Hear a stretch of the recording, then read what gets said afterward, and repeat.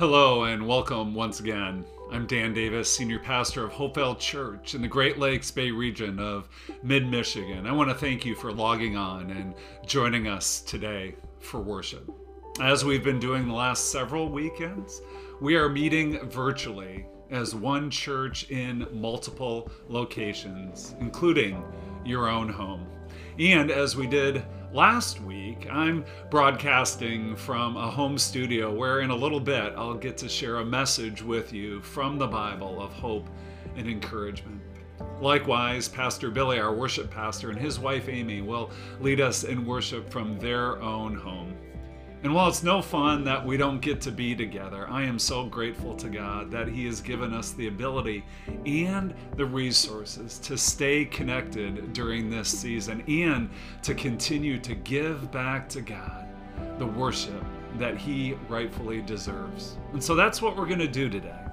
Now, in a moment, I'm going to open our time with a word of prayer. And as I do, I want to invite you to join with me in prayer as we ask God to bring His healing power into the midst of this COVID-19 global pandemic, to seek His healing hand, His power, His intervention to change the course of what's going on, right?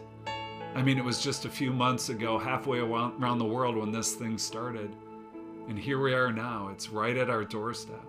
As a matter of fact, this week we look at the list and Michigan is right near the top, both in terms of confirmed cases and related deaths. And now I realize that a lot of that is taking place down in the Detroit area, but we're feeling the ripples up here, aren't we? In Saginaw and Bay City and the surrounding communities that you may live in. And see, while all of this has impacted our lives in some way, for some of you that impact has been incredibly personal and deeply profound.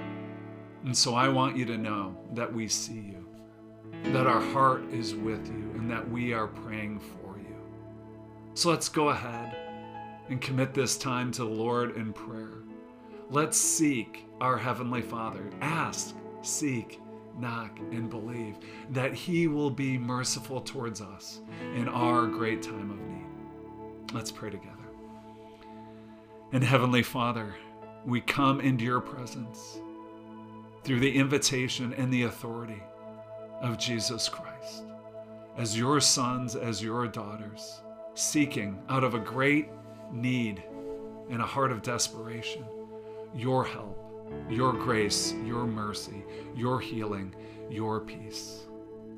Father, all of us are experiencing some kind of disruption, maybe economically, it may be anxiousness, or Lord, some right now may be dealing with illness and sickness, either themselves or a loved one or someone they know. God, would you intervene? God, would you heal? And God, we are joining together, believers all over the world, asking you to stop this virus. Stop it dead in its tracks, right? And that, Lord, that the sick would be healed, and that the elderly, the vulnerable, would be spared. And all of us, God, that you would watch over us. Father, this is our desire. And Lord, as a church, if there is a way that you want to use us, we want to be open to that. Lord, our heart is with frontline workers, those in the medical field, emergency and first responder personnel, and just really anyone who is serving in essential services. God, would you protect them? And may they sense your peace in our prayers. So God, in this time of great uncertainty, we need you now more than ever. And so we look to you. We call upon you. And Lord, may we meet with you in our time together. This we pray in Jesus' name. Amen. Hey everybody, glad you're here. Let's worship together. Through every battle, through every heartbreak, through every circumstance, I believe that you are my fortress, and you are my portion. You are my hiding place. I believe you are the way, truth, the life. I believe you are the way, the truth, the life. I believe through every blessing, through every promise, through every breath I take. I believe that you are provider, and you are protector, and you are the one I love. Oh, I believe you are the way, the truth, the life. I believe you are the way, the truth, the life. I believe you are.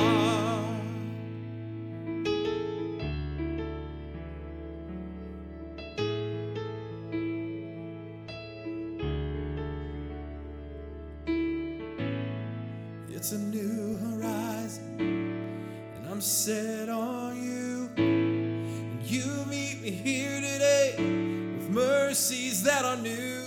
And all my fears and doubts, they can all come to, because they can't stay long when I am here with you. It's a new horizon, and I'm set on you. And you meet me here today with mercies that are new. All my fears and doubts, they can all come to, because they can't stay long. But I believe you are the way, the truth, the light. I believe you are the way, the truth, the life. I believe you are. It's a new horizon, I'm set on you. You meet me here today with mercies that are new. All my fears and doubts, they can all come to, because they can't stay long. I believe you are the way, the truth, the life. I believe you are the way, the truth, the life. I believe you are.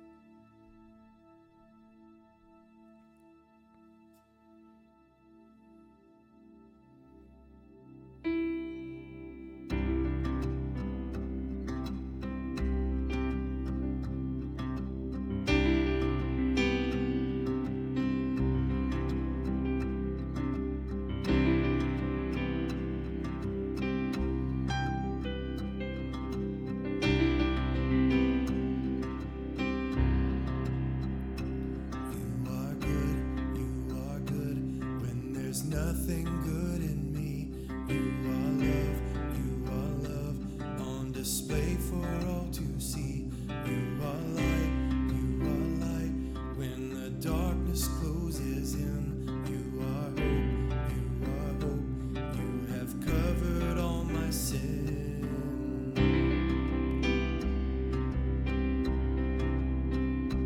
You are peace when my fear is crippling.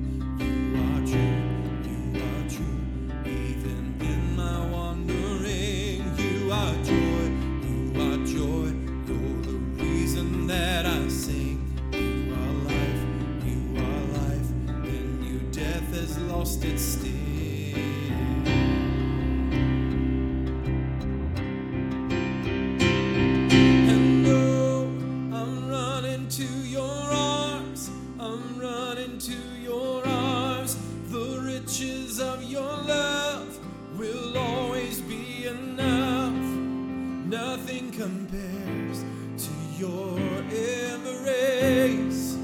Light of the world, forever reign.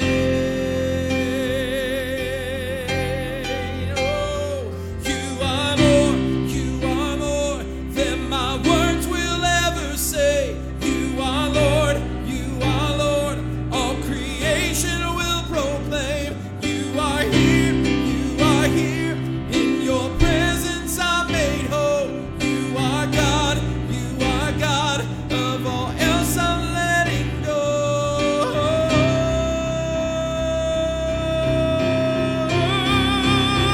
And I'm running to your arms, the riches of your love will always be enough. Nothing compares to your embrace. Light of the world, forever reign. I'm running to your arms, the riches of your love will always be enough. Nothing compares to your embrace. Light of the world, forever reign.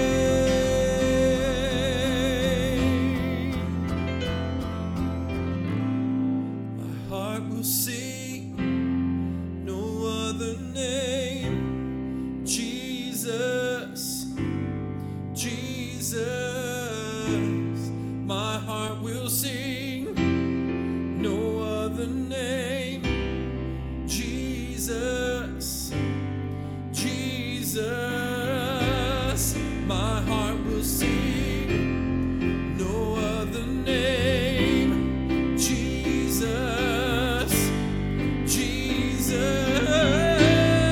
my heart will sing no other name. Jesus,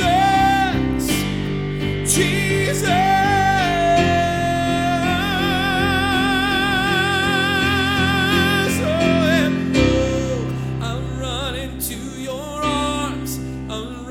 to your arms, the riches of your love will always be enough. Nothing compares to your embrace. Light of the world, forever reign. I'm running to your arms, the riches of your love will always be enough. Nothing compares to your embrace. Light of the world, forever reign, forever reign.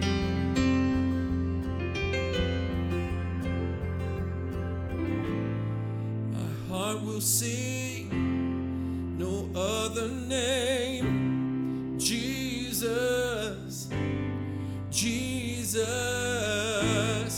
my heart will sing no other name. Jesus.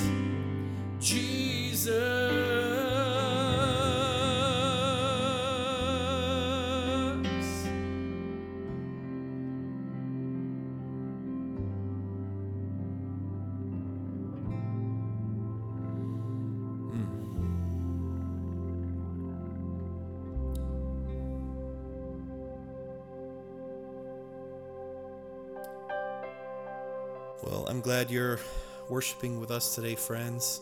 I'm Billy. I'm the worship pastor here at Hope Vale. And,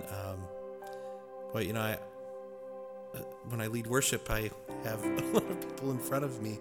And I was just imagining all of you worshiping with me in your homes and just having a moment where we're all just disappearing into God's presence for just a little while. It was beautiful. Thanks for worshiping. Well, it's Palm Sunday. Today is Palm Sunday, and it's called Palm Sunday because it commemorates the start of Holy Week.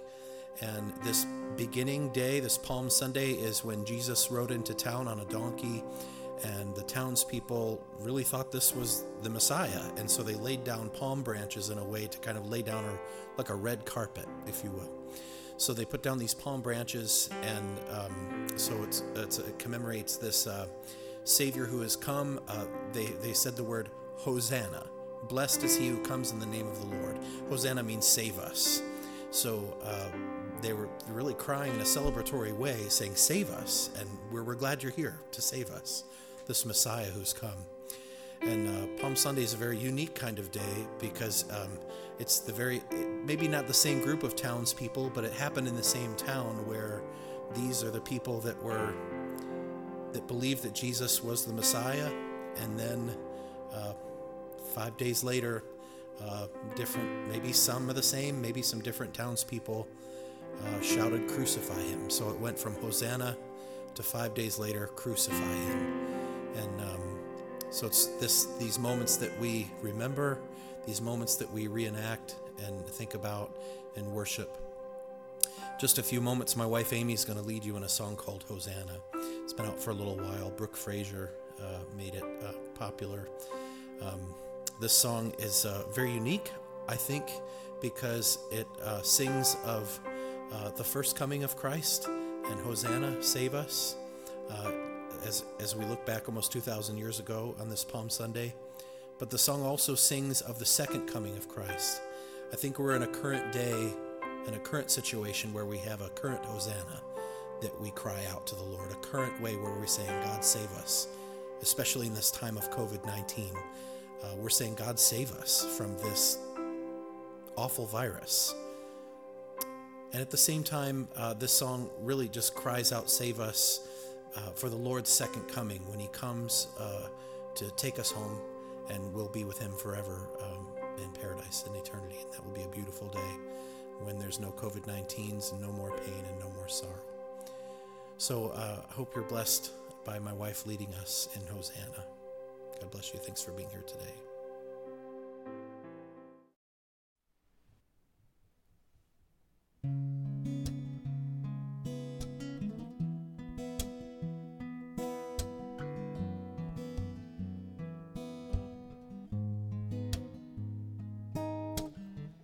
I see the King of Glory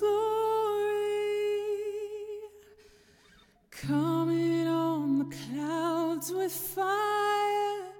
The whole earth shakes, the whole earth shakes. Yeah, yeah. Well, I see his love and mercy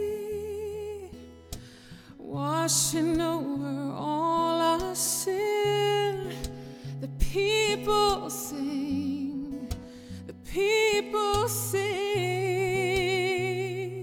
Hosanna, Hosanna, Hosanna in the highest. Hosanna, Hosanna, Hosanna in the highest.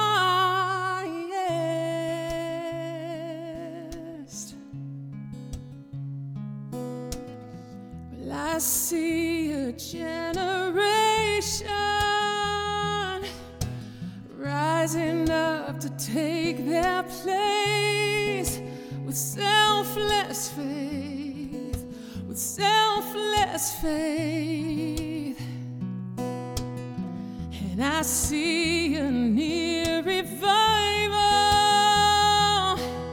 the stirring as we pray and seek.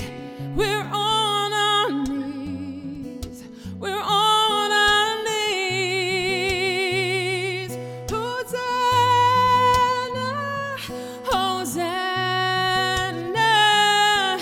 Hosanna in the highest. Hosanna.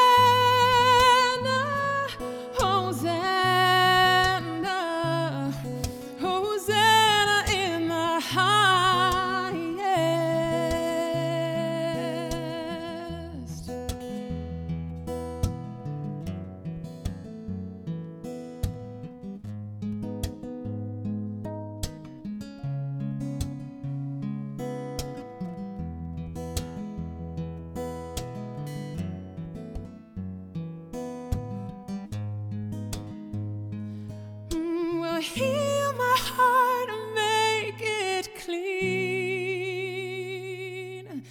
and open up my eyes to the things unseen, and show me how to love like you have loved me.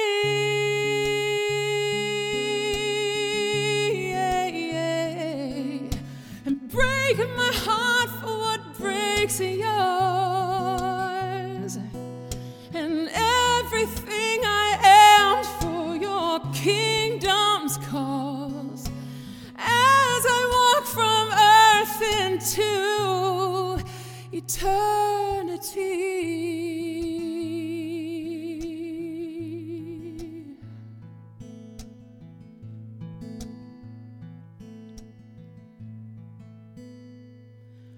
Hosanna, Hosanna, Hosanna in the highest. Hosanna, Hosanna,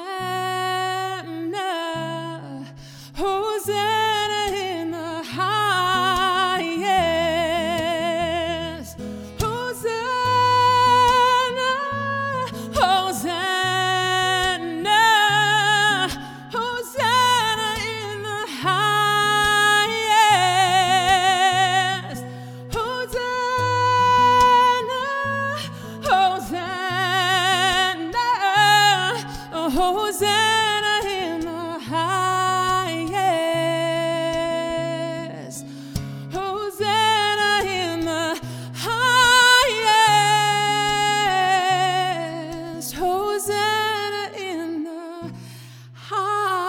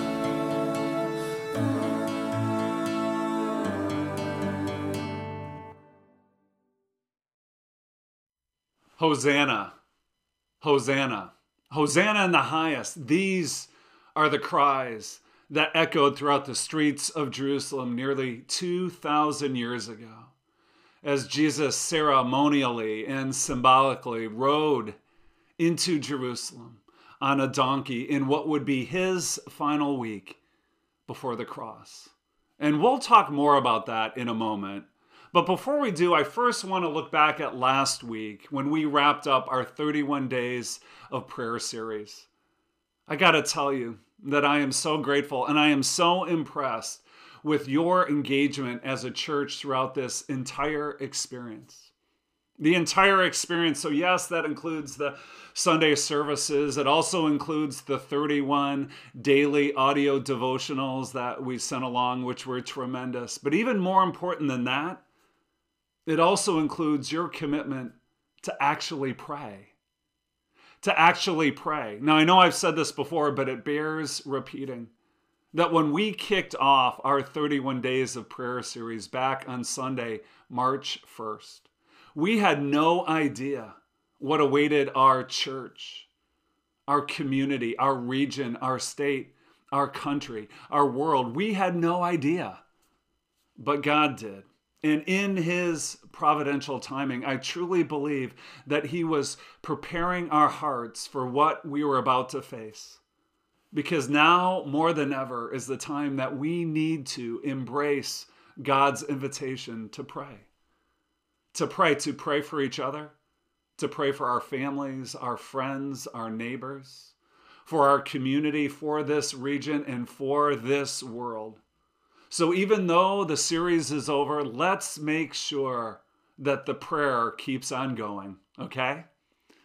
Well, today we're now going to turn the page to a new month and a new message, which I'll get to in a moment. But first, I do need to get something out of the way. I talked about this last Wednesday in my Facebook live stream, so if you happen to catch that, just bear with me for a moment. But this has to do with last Sunday and some comments that I received about what I was wearing below the desk, right? Below the desk. Now, in a few moments, I think some of you were genuinely worried that I had completely lost it, right? That I had completely lost it until I put your minds at ease with the great khaki reveal of 2020, right? Whew. You saw it, certainly one of the highlights in the history of Hopewell. Well, anyways, I got a lot of feedback from you about that moment, and it led to my loving colleagues on staff throwing out a question on our mobile app, an instant poll for you as a congregation to answer. So here was that question. Last week, khakis. This week, dress pants, jeans, pajama pants, and shorts. Those were the choices, and you responded.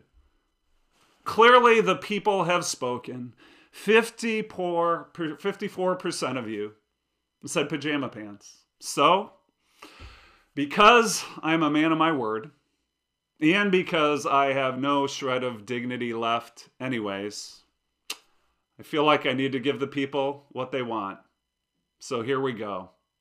Actually, before I do that, I even brought some music to add to the moment. So here we go.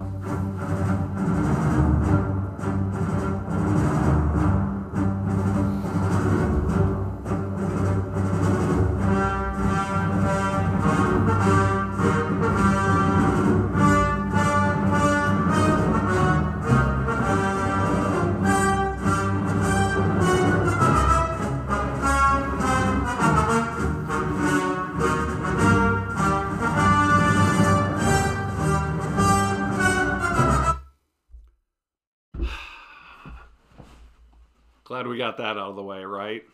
And just rest assured that I'm not going to be doing this again anytime soon. Especially, next Sunday's Easter, and we got a lot of company coming over, so we're going to play it on the straight and narrow, okay? You can excel, right? Now that we've got that out of the way, on to today, which actually begins the journey of these next 8 days that we call Holy Week. Holy Week, 8 days that change the world, and even more importantly, one story that can change your life. Now, needless to say, our worship and our remembrance throughout Holy Week is going to look different this year compared to years past. Plans that we have been making for months, assuming that we would have live gatherings together, we've now had to alter those to address our present reality. And while I will miss seeing you and being with you, there's another part of me that's strangely encouraged, knowing that we still get to worship together.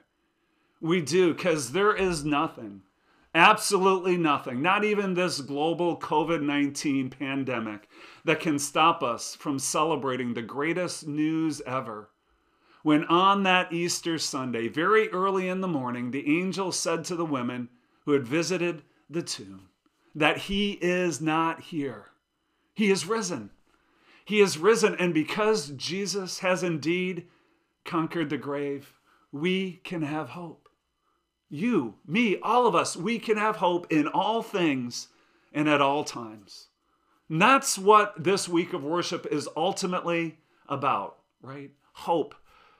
And yet I got to tell you that you've got to go through a lot of darkness and a lot of heaviness to get there.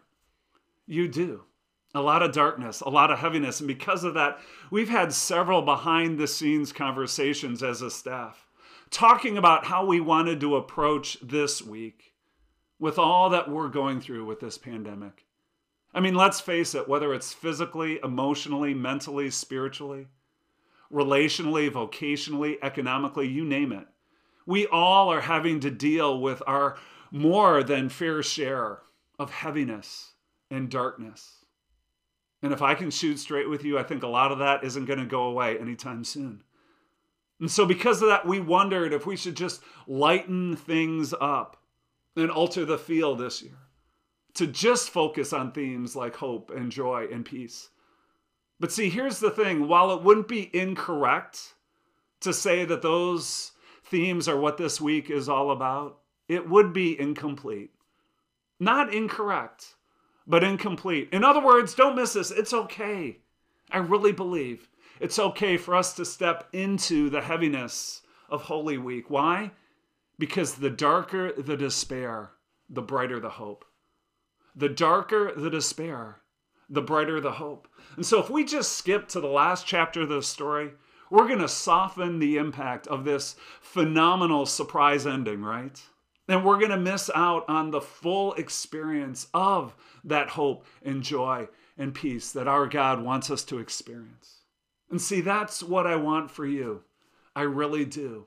And so that's how we are going to proceed. And so with that in mind, I want us to turn our attention to the beginning of Holy Week in the event that we now call Palm Sunday. Now, today, we're not going to dive into all the details of that story. If you want to know more, you can track those down and engage with last year's Palm Sunday message on our website through our sermon archives, right? But for now, let me just give you a quick flyover, right? That leading up to that first Palm Sunday nearly 2,000 years ago, many were wondering if this Jesus of Nazareth was indeed the Messiah, this miracle worker, right? This supernatural healer, this authoritative teacher, this religious disruptor, this compassionate friend. Was he the promised Messiah, the chosen one, the anointed of God from the lineage of David? Would this Jesus be the long-awaited deliverer who would rescue God's people from Roman oppression, who would make things all things right by establishing a new political kingdom? Was he the one? That was the question that was on everyone's mind. Well, for the longest time, even though the common masses were ready to crown Jesus king and call him Messiah, Jesus kept shrugging it off. He kept playing it cool until Passover season rolled around and Jesus rode into a jam-packed Jerusalem, mounted on a donkey and fulfilling the words of the Old Testament prophet Zechariah, who spoke centuries before about this moment. Look at these words from the Gospel of Matthew, chapter 21, verse 4. This took place to fulfill what was spoken through the prophet. Say to your daughter Zion, see, your king comes to you, gentle and riding on a donkey, on a colt, the foal of a donkey. Matthew then goes on to tell us that this very large and very frenzied crowd responded by spreading their cloaks on the road before Jesus, along with palm branches that they had cut down from the trees nearby. This is what a spontaneous coronation looks like. And then, along with those actions, the crowds also cried out these words, verse 9. The crowds that went ahead of him and those that follow shouted, Hosanna to the Son of David. Blessed is he who comes in the name of the Lord. Hosanna in the highest heaven. Now, the word Hosanna is a Hebrew expression, meaning Lord, save us. Lord, save us. Originally, it was a prayer. It was a cry for help. Later on, though, it became a confession of praise. So that saying, Hosanna in the highest heaven, is essentially proclaiming glory to God in the highest. Right? With all these praises centered on the one named Jesus, the one that the masses were recognizing as their Messiah. Hosanna to the Son of David. Then look what happens next. I love this. Verse 10. When Jesus entered Jerusalem, the whole city was stirred, and they asked, who is this? Who is this? The crowds answered, "This is Jesus, the prophet from Nazareth in Galilee." Who is this? This is a question people are still asking 2,000 years later. Who is this? Who is this Jesus? Why does he matter, and why should I care? This is Jesus, the prophet from Nazareth in Galilee. Yes, he is that, but as we're going to see over these next 8 days, he's also so much more. He really is. Well, after the dust settles surrounding Jesus' triumphal entry on Sunday, the ripples from all that hype carried over into Monday.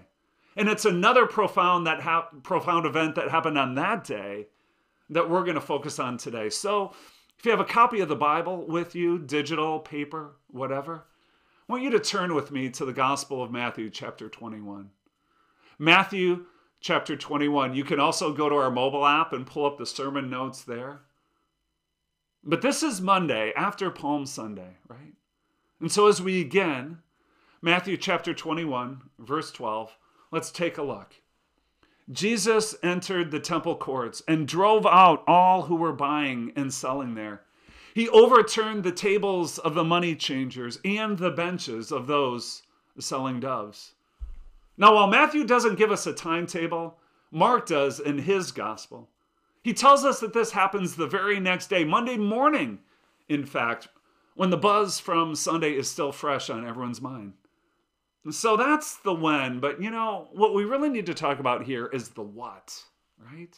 The what. What in the world is going on in this verse? Where Jesus is just losing it, right? Where he's violently turning over tables and he's forcefully driving people out of the temple. What gives, right? Well, let me explain. As I mentioned earlier, all these events were taking place during the Passover season. A season where all the Jews from across the Middle East would descend upon Jerusalem. They would make this pilgrimage to the temple, where priests on their behalf would then offer animal sacrifices as prescribed by the Old Covenant for the atonement of their sins. So every year it was the same exhausting trip, the same identical rituals, the same gruesome sacrifices. Yet this was their understanding of what it meant to be forgiven and to be in right standing with the one true and holy God. And yet if you were one of those religious pilgrims, here was your challenge. That because the journey to Jerusalem was so long and so rigorous, you couldn't bother to bring your own animal sacrifice along. Rather, you waited till you got to the temple, right, where you could buy them there on the spot. You'd buy a lamb if you had some means, or a couple doves if you didn't. Now you would hope, right? You would hope that back then the religious leaders in charge would have had everyone's best interests in mind, but they didn't. They didn't. No, they preyed upon the sincere religious devotion of these good-hearted people. And so everything had a markup. Everything had a markup. Think movie theater popcorn. Think football stadium nachos, right? Not only that, but every purchase had to be made with their particular currency, which meant that you also had to visit the table of the money changers, who had their own price gouging schemes going on, right? So think hand sanitizer, think toilet paper. You get the picture, right? I mean, this is religion at its worst. It really is, where those in charge cared nothing about these worshipers, let alone the God that they worship. No, they only cared about themselves. They abused their privileges to line their pocketbooks. That was the state of religion back then. So back to verse 12. Jesus enters the temple, drives out all who are buying and selling there. He overturns the table of these money changers. He overturns the benches of those selling doves. This is the culmination of Jesus' righteous indignation against a corrupt religious institution. He is angry, all right, but unlike our anger, it's usually filled with some mixed motives, his is completely pure and altogether righteous. I'm especially taken by that very last phrase, where it says that Jesus overturned the benches of those selling doves. Because this means that those sellers in particular were taking advantage of the poor. And so Jesus walks in, he takes a stand, he makes his point, and then he follows up by confronting those in charge with direct quotations from the Old Testament scriptures, right? Passages that these corrupt religious leaders would have known but did not obey. Verse 13, "It is written," Jesus said to them, "that my house will be called a house of prayer.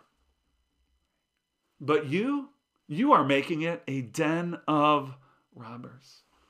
We don't have time today to do this, but if you went back to both of these Old Testament passages in Isaiah and in Jeremiah, and if you studied the context in which these words were spoken, you would see clearly and you would feel deeply both God's heart for the marginalized and God's hatred for the hypocritical.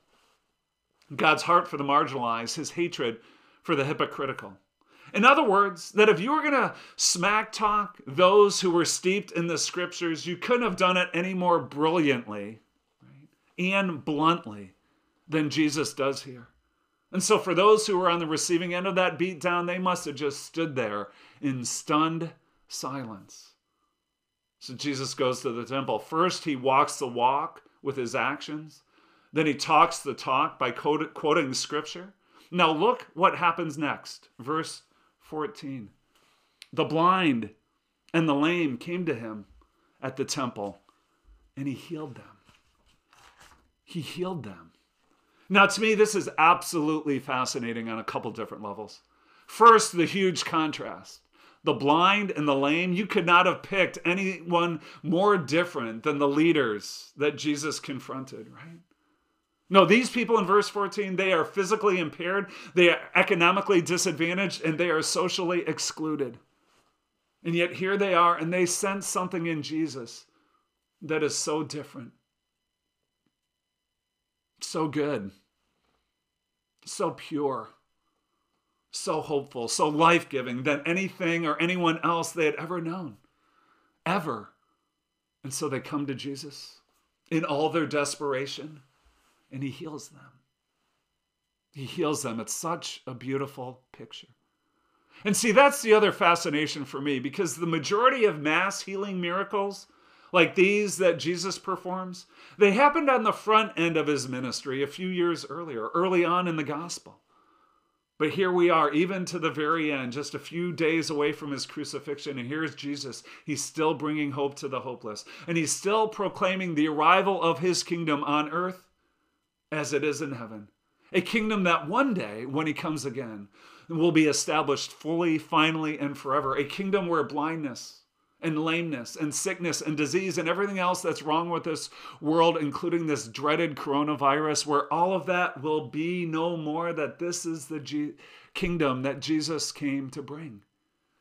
So right here, Jesus isn't just performing miracles. He's also proclaiming a message of hope that God has not abandoned his people. A message of hope that God has not abandoned his people. And even to this day, let me tell you, who couldn't use a message of hope like that? That God has not abandoned us. God has not abandoned you, and Jesus is proof of that. Well, if you think the contrast between Jesus and these religious leaders couldn't get any greater than this, think again. Look at this, verse 15. "But when the chief priests and the teachers of the law saw the wonderful things," Jesus had just done a wonderful thing in healing, right? The blind and the lame. When they saw the wonderful things he did, and the children shouting, "Hosanna" in the temple courts, right? "Hosanna to the Son of David." They were what? They were indignant, outraged, incensed. Indignant. I had to put this last word in red just to drive home the point. Because between them seeing Jesus do these wonderful things for the blind and the lame, and then them hearing all these children shouting another Hosanna in the temple courts, right? This exact same thing that they had heard the day before, "Hosanna to the Son of David." Well, this is just basically salt, meet, wound. Nitro, meet, glycerin. where the sting of the truth is just too much for them to handle. And so they go after Jesus. Verse 16. Do you hear what these children are saying? They asked him. It's blasphemous. It's undignified. So Jesus, what are you going to do about it? Well, he answers them at the end of the verse. Yes, replied Jesus. Right? Yeah, I did hear them. But have you never read that from the lips of children and infants, Lord, you have called forth your praise? As if Jesus quoting 2 Old Testament passages of scriptures wasn't enough, here comes a third one from Psalm chapter 8, verse 2. That from the lips of children and infants, Lord, you have called forth your praise. In other words, maybe these children didn't really know what they were saying, when they were shouting, Hosanna to the Son of David, and calling Jesus the Messiah, right? Maybe they didn't know, but you know what? In that moment, Jesus owns it. He owns it, and he attributes what's going on to the Lord God Almighty himself, that these religious leaders supposedly worshipped, right? It's an incredible moment. So now Jesus, he has clearly drawn a line in the sand between their corruption and his kingdom. And in drawing that line, it will eventually lead to his crucifixion. All that is what happened that Monday right after Palm Sunday. So from there, verse 17, and he left them. And he went out of the city of Jerusalem, right, to Bethany, where he spent the night. After the showdown, Jesus leaves the city of Jerusalem, travels eastward and upward on the Mount of Olives to the nearby village of Bethany. And perhaps he stayed with his good friend Lazarus there, right? Along with his 2 sisters, Mary and Martha, right? They all lived in Bethany. That's how Monday night ends. So, what do you think of that story? And how does it make you feel about Jesus? If I had to guess, I bet that some of you, seeing this angry side of Jesus, it makes you feel uncomfortable. Uncomfortable. I mean, to be honest, I don't think we ever get to this one, right? When we're teaching kids all the Sunday school stories about Jesus, right? Not only that, but when I talked at the beginning about this being a dark and heavy time for us, seeing this kind of tension, this kind of anxiety, this kind of conflict, it's got to just heighten the stress in us rather than take it away. So why even bother going through a passage like this in the first place? Well, yes, this is a heavy story. It is. But you know what? It's also a hopeful story. It's a hopeful story, and I want to tell you why. See, while religion often loses its way, Jesus will always be the way. Jesus will always be the way. God is real. He's real, and because we are created in his image, we all have an implanted instinct in our souls to want to know him and to want to worship him. We do. Unfortunately, we as humans are also messed up. We're messed up by our own sin and our own selfishness. And that includes even those of us who are in the business of religion, like me, right? It was true back then, it's still true today. And so unless we humbly receive God's grace and let him change us from the inside out, those of us who try to point people to God will often turn them away. We'll turn them away. See, that's why Jesus had to come to this earth and die on a cross and rise from a grave. And it's also why he completely lost it when he walked into the temple one last time. Why? Because religion was broken. Religion was broken. It had lost its way. And so maybe those in charge back then knew that, but they didn't want to give up all the power and the privileges and the perks and the prestige, right? They didn't want to give it up. That's why they couldn't stand the wonderful things that Jesus was doing, nor could they stand the prophetic truth that the children were proclaiming when they shouted, Hosanna to the Son of David. They were indignant because they were exposed. That's what happened when Jesus walked into the temple on that Monday. Well, I want all of you to know that. For some of you, you really need to hear this. That while religion often loses its way, Jesus will always be the way. Because you know what? I think most of us, we are like those good-hearted, well-intended worshipers back then. The ones who made the annual pilgrimage to Jerusalem out of a genuine desire to experience forgiveness and to express gratitude. I think a lot of us are like that. And yet for some of you, somewhere in your life, sometime in your past, those in charge who you thought were once pointing you to God, they eventually lost their way and they turned you off to religion. Maybe like in this story, they were more about the money than they were about the message. Maybe like in this story, they became indignant and they lashed out when wonderful things were being done to help those in need. Why? Because it somehow threatened them, right? Or maybe they used their positions of power to prey upon the innocent in the name of God. And unfortunately, we've heard far too many horrific stories like that actually happening, right? And so when you've seen enough of it, and when maybe you've experienced it firsthand, it makes total sense why you would want to walk away from organized religion, right? And I also get why you would be hesitant to ever walk back inside a church building again, right? I get that. But see, that's why you need this story. And that's why I want you to know that those genuine religious instincts that you felt before, that they're really valid. They really are. They just need to find the right home. And that home is Jesus. Don't let the wounds from your past keep you from the hope and the healing that Jesus came to bring and that Jesus has for you. See, because in just a few days after this Monday, these imperfect rituals of yearly temple sacrifices, they're about to be replaced by one perfect sacrifice when Jesus, the spotless Lamb of God, will lay down his life on the cross in our place for our sins so that we could be forgiven and so that we can be reconciled back to our God. Yes, religion often loses its way, but Jesus was and is and will always be the way. That's what we mean when we call him the Savior. So let this Holy Week be your invitation. Your invitation to come home to Jesus. Your invitation to call upon him to be your Savior. Your invitation to cry out your own Hosanna back to him.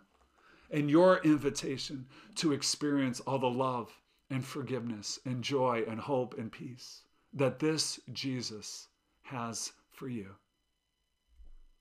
Well, as I begin to wrap up, in thinking about today's passage, my mind weirdly flashed back to a well-known story I heard in my childhood, and I bet you probably heard it as well. It's a tale that was written nearly 200 years ago by the Danish author Hans Christian Andersen. It's a work he entitled The Emperor's New Clothes. The Emperor's New Clothes. And just to be clear, this has nothing to do with any of my future wardrobe choices, okay? Seriously though, the gist of that tale is essentially what we've seen today. It is. The Emperor's New Clothes is the story of a vain emperor who's surrounded by people of prominence who were afraid of speaking up for fear of appearing disloyal to the crown or fear of looking unfit for their position. No, they loved the perks and the privilege too much, so they stayed quiet. Not only that, but even the townies went along with the deception. Why? Because that's what they were pressured to believe. It's only toward the end when a child who's free from all the pretense, shouts out the truth that this emperor isn't wearing any clothes at all. And after he shouts out that truth, the light goes on for the commoners as well. And they too agree that something's not right. And yet that's not how the tale ends. Because in the very last scene, we see an emperor who realizes the truth, but keeps on going anyways. That's what happened on that Monday after Palm Sunday. See, Jesus is just like that child in the tale. He is. He is the one who exposed the truth, and the religious leaders hated him for it. And not only were they indignant, but they were also intent to kill him by any means necessary. So, depending on who you are and what you value, the truth of Jesus, it will either set you free or tick you off. Can I say that again? That the truth of Jesus will either set you free or tick you off. That's why this week is so important. So even though we're going to engage with it differently than we normally do, we still get to take this journey into the truth. A journey that takes us from the temple on Monday to the cross on Friday, and eventually to the empty tomb on Easter Sunday. And I can't wait to celebrate that with you. So I invite you to take this journey into the truth and let it set you free. Let it set you free. So as we kick off Holy Week, my hope and prayer for all of us is that we would come to the one who is the way and the truth and the life. And that we would cry out our own Hosanna to the only one who is worthy of all our praise. And that we would build our lives upon the firm foundation of the great love that the Lord Jesus Christ has for us. Building our lives upon Jesus, now, always, and forever. Let's pray together. Heavenly Father, in this moment and in this message, you have taken us back into time when Jesus, who is the way and the truth and the life, spoke truth with words and deeds in a confrontational way, because he had to break down what was already broken so that he could build up what he was about to bring, a kingdom of light and life and love that endures forever. So we thank you, Jesus, that you took a stand for truth, a truth that if we embrace it will set us free. And God, even as I pray that, I pray especially for those who have been wounded and hurt by religion that has lost its way. They gave their trust and they were crushed and hurt in the end.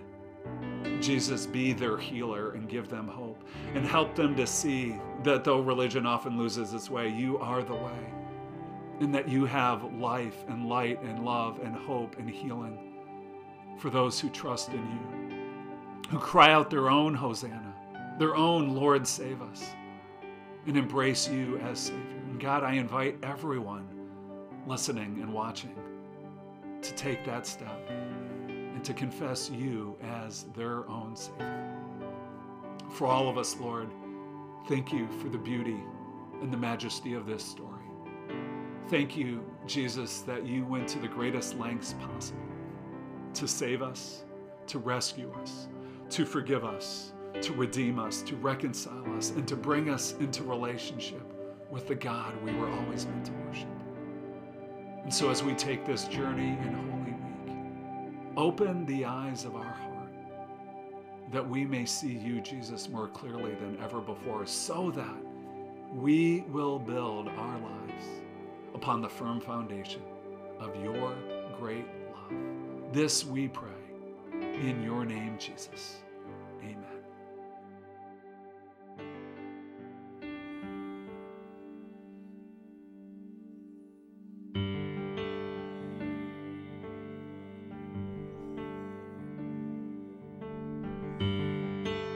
Worthy of every song we could ever sing,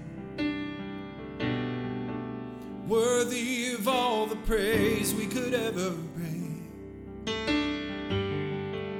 worthy of every breath we could ever breathe. We live for you, we live for you. Jesus, the name above every other name. Jesus, the only one who could ever save. worthy of every breath we could ever breathe. We live for you. We live for you. Holy, there is no one like you. There is none beside you.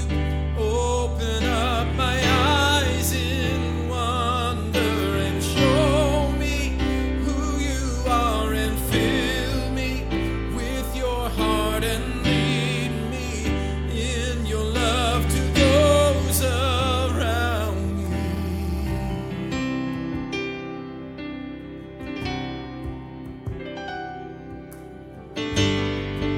Jesus, the name above every other name. Jesus, the only one who could ever save. Worthy of every breath we could ever breathe. We live for you. We live for you, yeah. Holy, there is no one like you. There is none beside you. Open up my eyes in wonder and show me who you are, and fill me with your heart and lead me in your love to those around me. I will build my life upon your love. It is a firm foundation. I will put my trust in you alone, and I will not be shaken. I will build my life upon your love. It is a firm foundation, and I will put my trust in you alone, and I will not be shaken. And holy, there is no one like you. There is none beside you. Open up my eyes in wonder and show me who you are, and fill me with your Lord, and lead me in your love to those around me.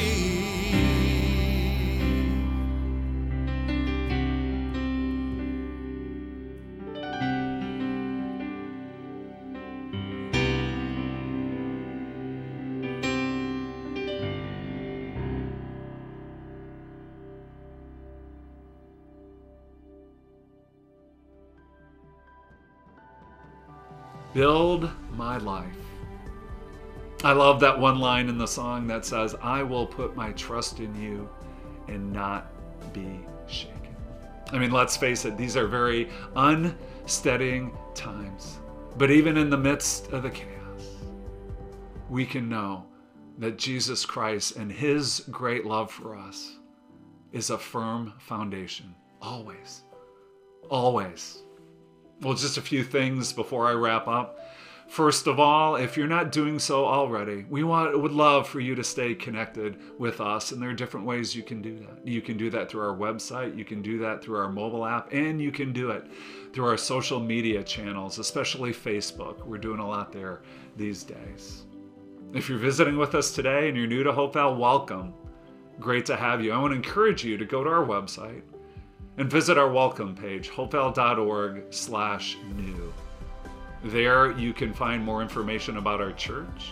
You can pass along a prayer request, and you can also fill out a virtual visitor information card. Second, I just want to say thank you to those of you who are continuing to give to the Lord through the ministry of Hopevale, especially during these uncertain times. Your generosity is greatly appreciated. And I also, if you feel led to give, you can do that in different ways as well. You can go to our website, hopevale.org/give. You can give through our mobile app. And if you don't have that, just text the word Hopevale to 77977. You can also mail your gift to our Saginaw Ministry Center or just drop it off directly there. Well, as we head into Holy Week this week, our plans are going to be different since we can't meet together physically in one location. So that means something different for Easter next Sunday, but let me tell you, it's still going to be great. It also means a change in plans for this Thursday when we would typically meet in the evening for our Maundy Thursday communion services. And while it's disappointing that we won't be able to do that, we've made some great alternative plans to help you journey with Jesus in the final hours of his day and to worship that way right in your own home. I'm going to tell you more about that this Wednesday night as part of my Facebook live stream, and we're also going to get some information out to you on Wednesday and Thursday more about these resources to help encourage your heart and deepen your faith. I'm looking forward to that, but until then, this is Pastor Dan signing off. May God bless you as you head into your week. Stay healthy, be hopeful.